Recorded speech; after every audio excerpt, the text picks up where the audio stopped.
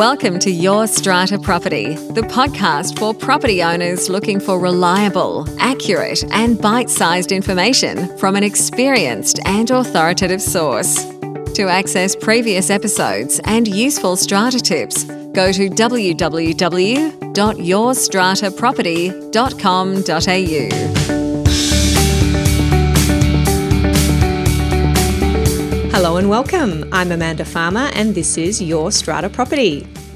Kat Carmichael has been serving the community association profession in the United States for 3 decades, both as a management company executive and as a financial services professional.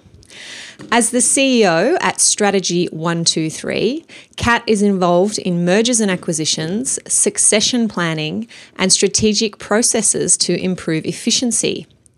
Serving on the Board of Trustees of the Community Associations Institute for 3 years, Kat is now the president for the 2019 year. Kat is a graduate of the University of California, Irvine, and an honours graduate of Pacific Coast Banking School, where she earned recognition for her thesis, Addressing the Agency Dilemma when Banking for Property Management Companies. Today, I am delighted to welcome Kat Carmichael. Welcome, Kat. Thank you so much, Amanda. It's great to be back with you. I had the privilege of spending some time with your executives at the Strata Community Association Conference and had a wonderful time meeting with and collaborating with the folks from Australia and New Zealand. It was wonderful. So I'm glad to be back. Yes, I know that you attended our SCA National Conference in New Zealand earlier this year and that you were also in Sydney speaking to business leaders. And I was really disappointed to have missed you, but I was very lucky to be introduced to you by a mutual friend and colleague, and we have snapped you up for the podcast. I'm thrilled to be here. I'll share a lot of the same ideas that we shared when we were together. Yes, I heard so much about your presentation. You definitely made an impact. Thank you. Now, I've already mentioned the term community associations in your introduction there, and I just want to be clear with our listeners that we are indeed talking about your version of strata and body corporates.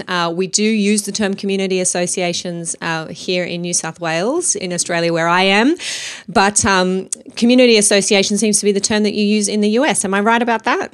That's exactly right. And although I will do my best, I think that some of my long-term training will revert me back to some of the vernacular that I'm familiar with, but I will do my best to make sure that it makes sense to your listeners as well. No problem at all. We like learning new terms. We love our acronyms as well in this sector here, so we can learn some new ones. It's good.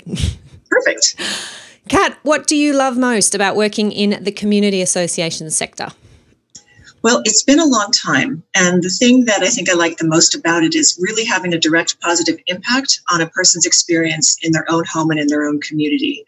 It's rare that you have a profession that brings you that intimately close to someone else's experience. And having the opportunity to work with really little democracies within a city is influential enough to make an impact significant. It's so interesting that you say that because I often get asked that question, why are you a strata lawyer? And I say, because I can bring the knowledge and the skills that I have as a lawyer and impact people right where they live and their everyday experience of their homes, of their investments, of their communities. And I agree with you. I think that's rare as a professional that you can have that kind of direct personal impact. So good to hear you say that. I know you work with management companies, property management companies, making them better places to run, to operate, to work in. What do you say makes a company in this area, the community associations area, whether they're property management or some other service provider, what makes them successful? And I've got my air quotes, success. What does that mean to the companies that you work with? Well, it really dovetails back to what we spoke about a second ago. You know, if your company is in a position where the results of your work make someone else's lives better, then you're a successful company. And that's true whether you're a business partner who provides service to a community association or whether you're a management company. It really is. You truly are the governor of how the services are going to be delivered. And if you come away from doing your work and someone else is better off, then you're a success. There's other financial metrics, of course, that deem you a success. There's growth, there's margins, there's profitability, those types of things. But at the core of it, if we're not satisfying our customers and improving their lives experience, we haven't really succeeded. So you have to have a delicate balance between chasing the bottom line and delivering a great outcome for the residents who you're serving. And the companies that you're working with, how are they measuring that, or how are you teaching them to measure that? How do you know the impact that you're having on the customers that you're serving? Well, that's a conversation that's changing a lot, because people used to just measure themselves on client retention or client growth, those types of things. And now they're asking much more thoughtful questions. And the most important question they ask now is, would you tell your friend or relative to live in a community that I manage?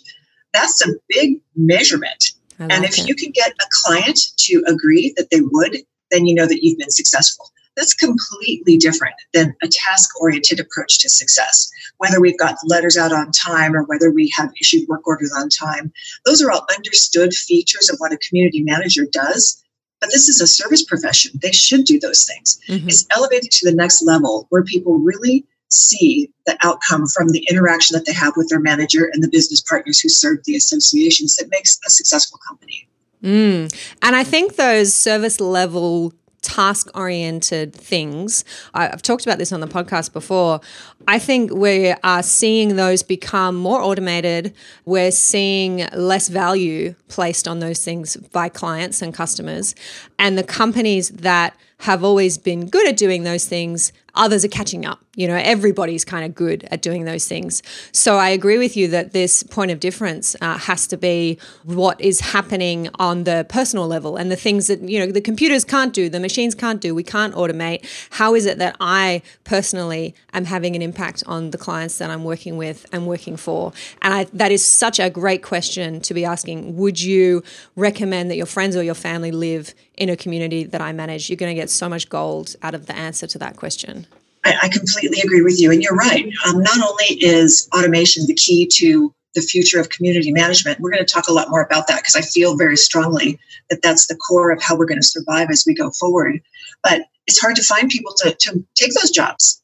You know, those types of jobs that can be done by automation or by program are tough to hire for. They're tough to retain for. But that's not really the heart of what makes a manager valuable. The heart of what makes a manager valuable is what he or she knows about helping the community be better. So that's the conversation. That's how managers must elevate themselves and insist that that's their perception. The perception that their client should have is one of trusted advisor and not someone who is just expected to conduct and complete tasks. Mm-hmm. And how do you help your clients to have this conversation with their clients? Is this something that they're doing on a regular basis? Say there's an annual get-together where they talk to clients. Do they send out surveys? I've got lots of managers listening and other service providers to this podcast, and I know they'll be looking for that tool. How best do I have that conversation and ask that question of my clients? Well, it starts at the very first interview. When a community manager is considering a new client or a new prospect, the expectation should be set right then. And the manager should ask, what is it that you want your community to be known for? What is it that you like about living here? Are you a elite community? Are you a restricted community? Are you a permissive community? Are you family oriented? And then as soon as the client tells you what it is that they want their community to be like and how they want to be perceived, then the manager can respond accordingly. And as you move on from contract year to contract year, it's incumbent upon the manager to remind the client what they heard them say they wanted to be about. The manager is simply doing what they need to do to fulfill what the board said they want their community to be like.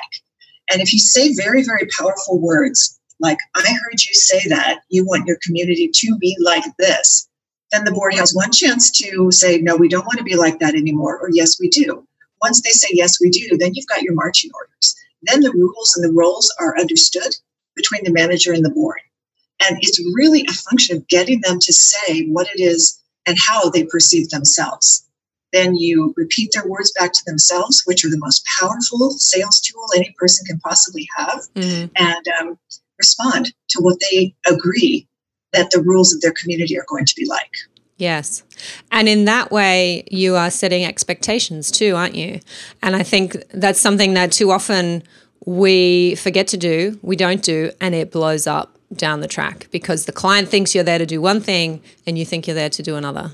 That's exactly right. And that's why reinforcing your message over and over is vitally important. It's especially important after you've had an annual election and someone new comes to the board.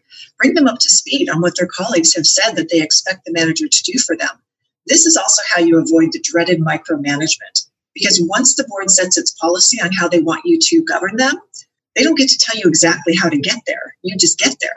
And I can give you an example of a community that I managed that set parameters like that for me. We'll talk a little bit more about them, I'm hopeful. But at their annual meeting, they pointed to a woman who was in the kitchen and they said, "Who's that?" And I said, "Well, it's your caterer." Because in my mind, they needed a caterer for their annual meeting to have some snacks and some cheese and wine and things like that. And they went, "Okay," because they had told me, make our place great, make it a wonderful place to be. And my interpretation of that was bring a caterer to the annual meeting. And they never second guessed my judgment. It was great. Love it. Now, I just want to get a concept here, Kat, of how big these communities are, and for our audience to get a concept of how big these communities are, because they are on a scale that I think here in Australia we find it hard to wrap our heads around. Who are you working with? How big are they? How many lots are under management? How many people are we talking about in a community? Well, you're right. That is a significant difference. We offer management services from a very small community. For us, a very, very small community would be 10 to 20 units. But we have communities that have hundreds to thousands to tens of thousands of homeowners within the communities. And truly, in that case, what I said earlier about it being a little democracy truly is the case. You know, these are cities within cities. And it's almost like the community manager becomes a city manager and has all the politics and all the other types of demands on her that any other city manager would have. But we've got management companies in the U.S. that have hundreds of thousands of units, 200,000, 300,000, gosh, hundreds of thousands of units, 9 to 10,000 homeowners associations under management. An average management company in America probably has about 100 associations and about 10,000 units. That's pretty common. That's the average. Yes. Wow. That is mind-blowing. What's your average? Oh, gosh. What's our average? Our average would probably be 20 lot buildings. 20 is probably around about the average. There'd be some data on that I can look up and link to. But we don't have very many large-scale communities like you do in terms of having many different subsidiaries within the same community. We do have them, but they are sort of a handful compared to our standalone strata buildings, which our most common size would be about 20 to 30 lots. And so we would have our strata managers, as we call them, would manage a portfolio of maybe anywhere between 50 to 100 of these standalone communities, smaller communities. So being in a manager who then steps into a community, what we'd call a community association, which are these larger scale communities with lots of different subsidiaries, and you've got your country club and you've got your golf course and you've got your restaurants. That's a whole new ball game. And I think talking about the vision for the community at that top level, understanding how important that is and being able to have that kind of a discussion, I don't think our managers are trained for that, prepared for that, practiced at that. That's a real new concept to us, but an important one. It's very important for the manager's job enjoyment as well. You know, for them to sort of create the partnership early on with their client, to establish themselves as really this leader to help the board achieve its outcomes. You know, the board wants the community to be the way they want it to be. And they generally don't think that way. They generally are not strategic thinkers when it comes to a brand. What do people want our neighborhood to be like? Why are people going to choose to buy here rather than buy in a neighboring community that has similar amenities? And it's all about the vibe that they create by articulating it and saying how they want to be. Yep. I love it. And even in our smaller buildings, say we have managers taking on a new building and it's about that 20 to 30 lot size, I imagine that you'd recommend they should still be having these conversations about, yes, what do we want our community to look like, but also, you know, over the next 12 months, what are the projects that we want to achieve? What is it that is urgent for you right now? What is your wish list? Do you have those kind of conversations with the smaller communities and sort of drill down into that nitty-gritty and then develop a plan for, say, the next year? That's the only way to keep them healthy. You're 100% correct about that. If they haven't had a professional capital reserve plan done, or if they haven't established their own reserve plan, then it's up to the community manager really to use their judgment and experience to help the board understand what lies ahead. And once they understand what lies ahead, then they have to help them accomplish that. A lot of times it's not that they don't want to manage the property in a particular way, so they just don't have the funding. So in the US, well, I know in Australia as well, we offer bank loans. There's also, the most unpopular way to fund a project, which is a special assessment. So if a board knows what it needs to do, the manager will create the right plan. It's up to the board to adopt it, which is part of where the conflict often comes between managers and boards, because the board wants to potentially keep the assessments artificially low, levies artificially low. But the manager always knows what is necessary because he or she has the knowledge of the market, what purchasing power they might have, and truly what it is that will take the board to get the desired results that they need. And I think too often that managers might be winning the contract, for example, and kind of forgetting about that next step, which is this building has chosen me. I'm going to be the strata manager for the next anywhere between 12 months and 3 years. In New South Wales, we have 3-year capped terms, and having a little celebration about that. And I'm excited to work with you. I'm really looking forward to it.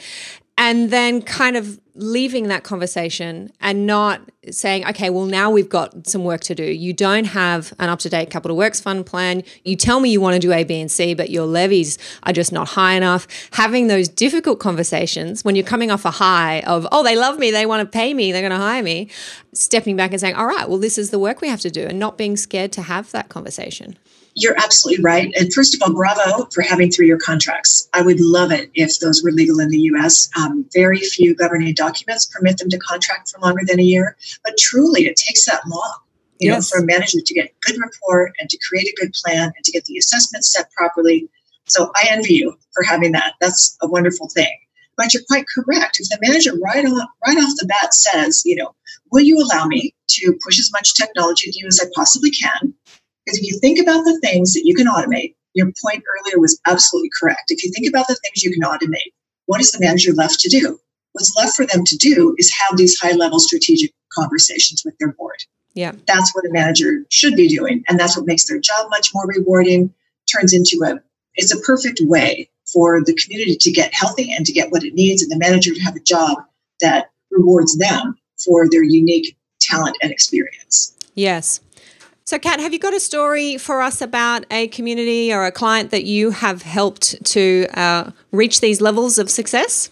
I do, actually. I'm very lucky to have had a bifurcated career in community association living. I have been a community manager for half my career and then a business professional for the other half of my career. So I get to speak from both sides of that experience. I had a community association in the city of Irvine, California. The board president was a land developer who had a PhD in psychology. Okay. So if you think about the characteristics of the perfect community board president, it was him. And he would govern the association in a very thoughtful, psychological way, but with an eye towards great maintenance and great structure. So he said to me, the board every year would say 3 things to me. The first thing they would say is, it is your job as our COO to manage our community in the highest and best condition. You must budget accordingly, and we don't negotiate with homeowners. That was it. Okay. Those were my instructions, and that was what I had to do to achieve those 3 outcomes that they wanted. It was extremely successful. Mm-hmm. They had a beautiful community. They had full committee participation. They had terrific home values. They had great consistency, quarterly meetings that were short. It speaks perfectly to your article about the one thing. Uh-huh. The one thing that makes a community great is to have a properly functioning strata committee. Mm-hmm. And that's what this was. It's a perfect illustration of why that works. For me, it shaped how I was always going to manage going forward. And it becomes part of what I teach now because I know it can be done. And I couldn't have done it if they hadn't kind of led me there and shown me that it works beautifully for the manager and for the community. Tell me this, what does "we don't negotiate with homeowners" mean? That means that anything that needed to be done from the homeowner standpoint, like waiving a late fee, dealing with a violation, extending a payment plan, all those types of things were up to me as their professional manager to handle. I didn't make architectural decisions. That's something that is subjective and should be done by the community committee. But anything else that the homeowner needed to have some discretion done, they delegated to me. Yes. So they no doubt had given you instructions about how that should be dealt with, but they weren't then burdened with the everyday minutiae, if you like, of dealing, because they couldn't possibly, the size of these communities, dealing with these inquiries of homeowners and, wanting to bend the rules or make an exception. That's right, because really what they wanted was the outcome, right? They wanted a violation-free community, and that was up to me to deliver that for them. And I had to deliver it not under the structure of a rules enforcement policy that was unbreakable, under the structure of the outcome. So if someone has a boat parked in their driveway, how do I get the boat out of their driveway? It wasn't by sending a letter and then 30 days later bringing them to a hearing and fining them. It was figuring out what their need of their boat was, why was it there, was there local storage? And they paid for this, though. I mean, this was a community that paid a very high management fee because that's the kind of service they wanted, and that's how they wanted their homeowners to be treated. So it was all about the outcome, much less than the issue. Or the process. Yes. Okay, I like it. Moving to property management companies and other service providers in the sector, what would you say their biggest problems are, if you can? I know that's a general question, but if you can, what are the big problems these companies are facing when they're working with community associations? Actually, it's a great question. And these are problems that not only they have with working with associations, but problems they have with their companies. CAI has a CEO conference every year. And last year in 2018, we asked the floor, what are your primary challenges? And they said, my number one challenge is I can't make my margins make sense. The second challenge they said was I'm being commoditized. I'm being commoditized by ill-qualified competitors and people who buy our services, and I can't find new talent.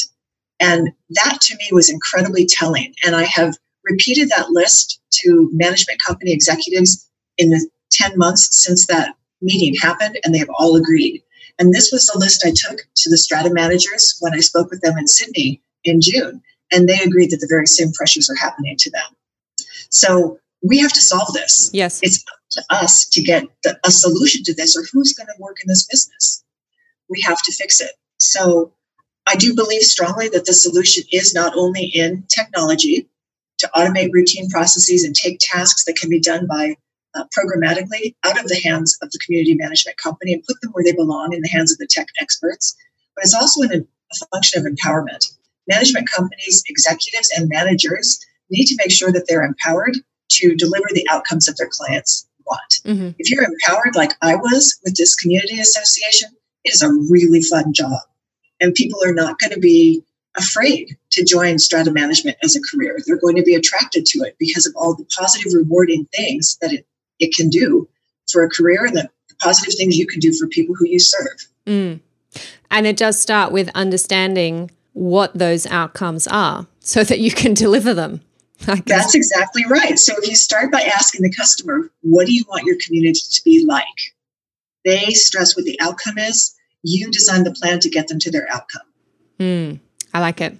So what is the next step, or I suppose the first step, the quick win that these companies can take to get on that path to improving outcomes, to being a better company, happier themselves, happier employees, happier customers? Yes. Well, the number one thing I'd like to recommend that they do is empower their people. Managers and support staff and staff accountants are all very professional, well-trained people who have much more ability to handle client needs than perhaps they're given credit for. So if your staff isn't already empowered, make sure that they know that you trust them, you trust that they've been trained, and you trust that they're going to make good decisions. They may not be 100% right all the time, but most of the time they're going to be thoughtful about the decisions that they make. So empower them for sure. The second thing is give your customers single call resolution. Whatever you need to do with your staff to make sure your customers call in no more than once to get their questions answered or their needs met, strive for single call resolution. If the homeowner can self-serve through technology using a homeowner portal, ask questions, anything like that, do that, because they want to be one and done. If you think about the things we can do now with technology, I could book a flight to come see you in less than 5 minutes, and yet I can't get a late fee waived by a manager who knows darn well what the policy is and what the community should be like. That's where the disconnect is. And that's why I feel strongly that empowering your people so that their customers can experience single call resolution is the single best thing they could do next. And the empowerment, is that about having the conversation that we trust you, we have these processes in place, and we want you to follow them and make independent decisions? Is that just you tell your employees and your team that? How does the empowerment work? Well, yes, you do have to tell them that you trust them, you've trained them, and that you're right there if they have a question about anything that they need to do. But it's also telling the client right off the bat.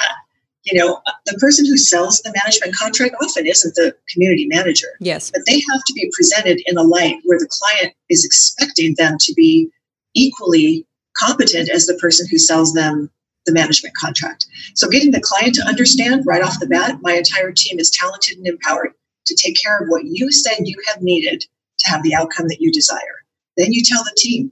They're going to be a little timid, but if you don't empower them and push them back on their own, yes, they'll continue to knock at your door when they don't need to. Often I've had managers who reported to me who will ask me questions because it's easy. They can come straight to me and get an answer. And I get rewarded. I get excited by helping them, but that doesn't help them become better. So managers have to insist that they trust the level of training and competency of their own staff. Good point. Kat, I'm very excited to ask you this question. What books have had the greatest impact on you and why? You know what? It's not a business book. I don't know that it's going to be that. Doesn't have to be. It's good. Well, my favorite book, I read it when I was 20. It was The Dragons of Eden by Carl Sagan. Okay. That book changed everything about how I view the universe. Wow. And it became sort of a baseline for me and how I saw the world. And I was actually one of those people who cried when he died. Mm. He was a total someone I admired greatly as a thinker and someone who finally helped me understand how things were to work in the universe. What's your favorite book? Oh, gosh. I can't choose one favorite book, honestly. I have a whole shelf over here, which you can't see off the screen here. In my study, I have all of my what you call business books and personal development books. There is a book I'm staring at right now, which is Essentialism by Greg McKeown. And I don't know if you have come across him before, but it's about when things are going well, say in your business and in your life, and you have, all of a sudden you have more opportunities than you could ever imagine, and you've got lots and lots coming at you. It's very, and this is a very modern problem. It's very hard to remember why you do what you do, what it is that you want, what your vision is. And he talks about going back to identifying, it's kind of what you were talking about with your clients. What is the outcome that you want? What is it that you want to achieve? And then these are the only things that you have to do to get there, and forget about everything else and focus on the essential. So that's one of the recent ones that I've read that I really enjoyed. I need that book right now. Yeah, okay. I'll flick you the details. I just executed a contract with someone today, and I thought, is that really where I want my business pivoted from the time I started it last year into this sort of separate line? And it's super successful, the separate line. But I asked myself that very question. I could have used his words of wisdom. All right. Now, Kat, how do our listeners find out more about you? And is there anything you'd like to add before we wrap up? The thing that I want to add is if people could change, really to summarize, to change the way you look at managing community associations from a series of tasks to achieving outcomes. That's the primary paradigm shift that I think will make not only employees' jobs more enjoyable, committee members' jobs will be more enjoyable, and the benefits of living in a strata will be much more apparent because we'll all be working towards the same outcome. That's the primary thing. I just want to reemphasize it's doable. I know it seems overwhelming. People can get really encouraged by these words, and then they go back to their desk and they've got 55 emails, and they're like, ugh, and they forget. It starts with what? I recommend that people find their favorite client, have a conversation with that person first. You'll get positively rewarded because they'll buy in too. They'll be like, great, we don't have to look at this stuff anymore. You're going to just handle it. Fabulous. So that's my hope, is that people will, in fact, at least start with the first step in getting your communities to tell you how they want to be perceived. Anyone who wants to contact me can contact me through my website. It's strategy-123.com. There's a chat feature, or they can email me, kat@strategy-123.com. Excellent. Well, thank you so much for taking the time to chat with us, Kat. I cannot wait to meet you in person, whether that is in Australia or maybe that's over in the US. Maybe that's going to be in Vegas in January. I don't know. No promises here. I will be in Vegas in January. Are you coming to the law conference? Oh, I would love to. So I'm definitely not saying no. Okay, perfect. Well, our national conference is also in Vegas in May. In May, yeah. And I know a few Australian managers, I think, went over to your CAI conference this year, I believe. So, and I very jealously was looking at their LinkedIn posts and thinking, yeah, let's put it on the agenda. You know, we've started something really great. The collaboration between Australia and the U.S. has helped us all tremendously. I can tell you when I call on management companies here, I tell them some of the cool things you're doing. Why is it your managers can handle 40 properties? Well, your documents are somewhat different, sizes are different, but your technology is different in a lot of ways. Yeah. And your ideas have really sparked a great conversation here in the U.S. about how we can do better as well. Oh, that is so good to hear. Because we're always, I know I am looking to the US and thinking that's our future. That's these large-scale communities and the way that you manage and the professionalism that you exhibit. I see that definitely in our future. So it's nice to hear that some of what we're doing now is in your future. It absolutely is. I'm really honored to have been your guest. Amanda, thank you so much for having me and for talking with me tonight. Thank you so much, Kat. Thank you for listening to Your Strata Property, the podcast which consistently delivers to property owners reliable and accurate information about their strata property.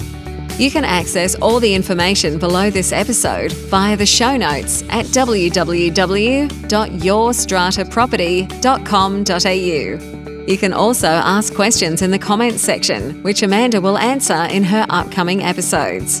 How can Amanda help you today?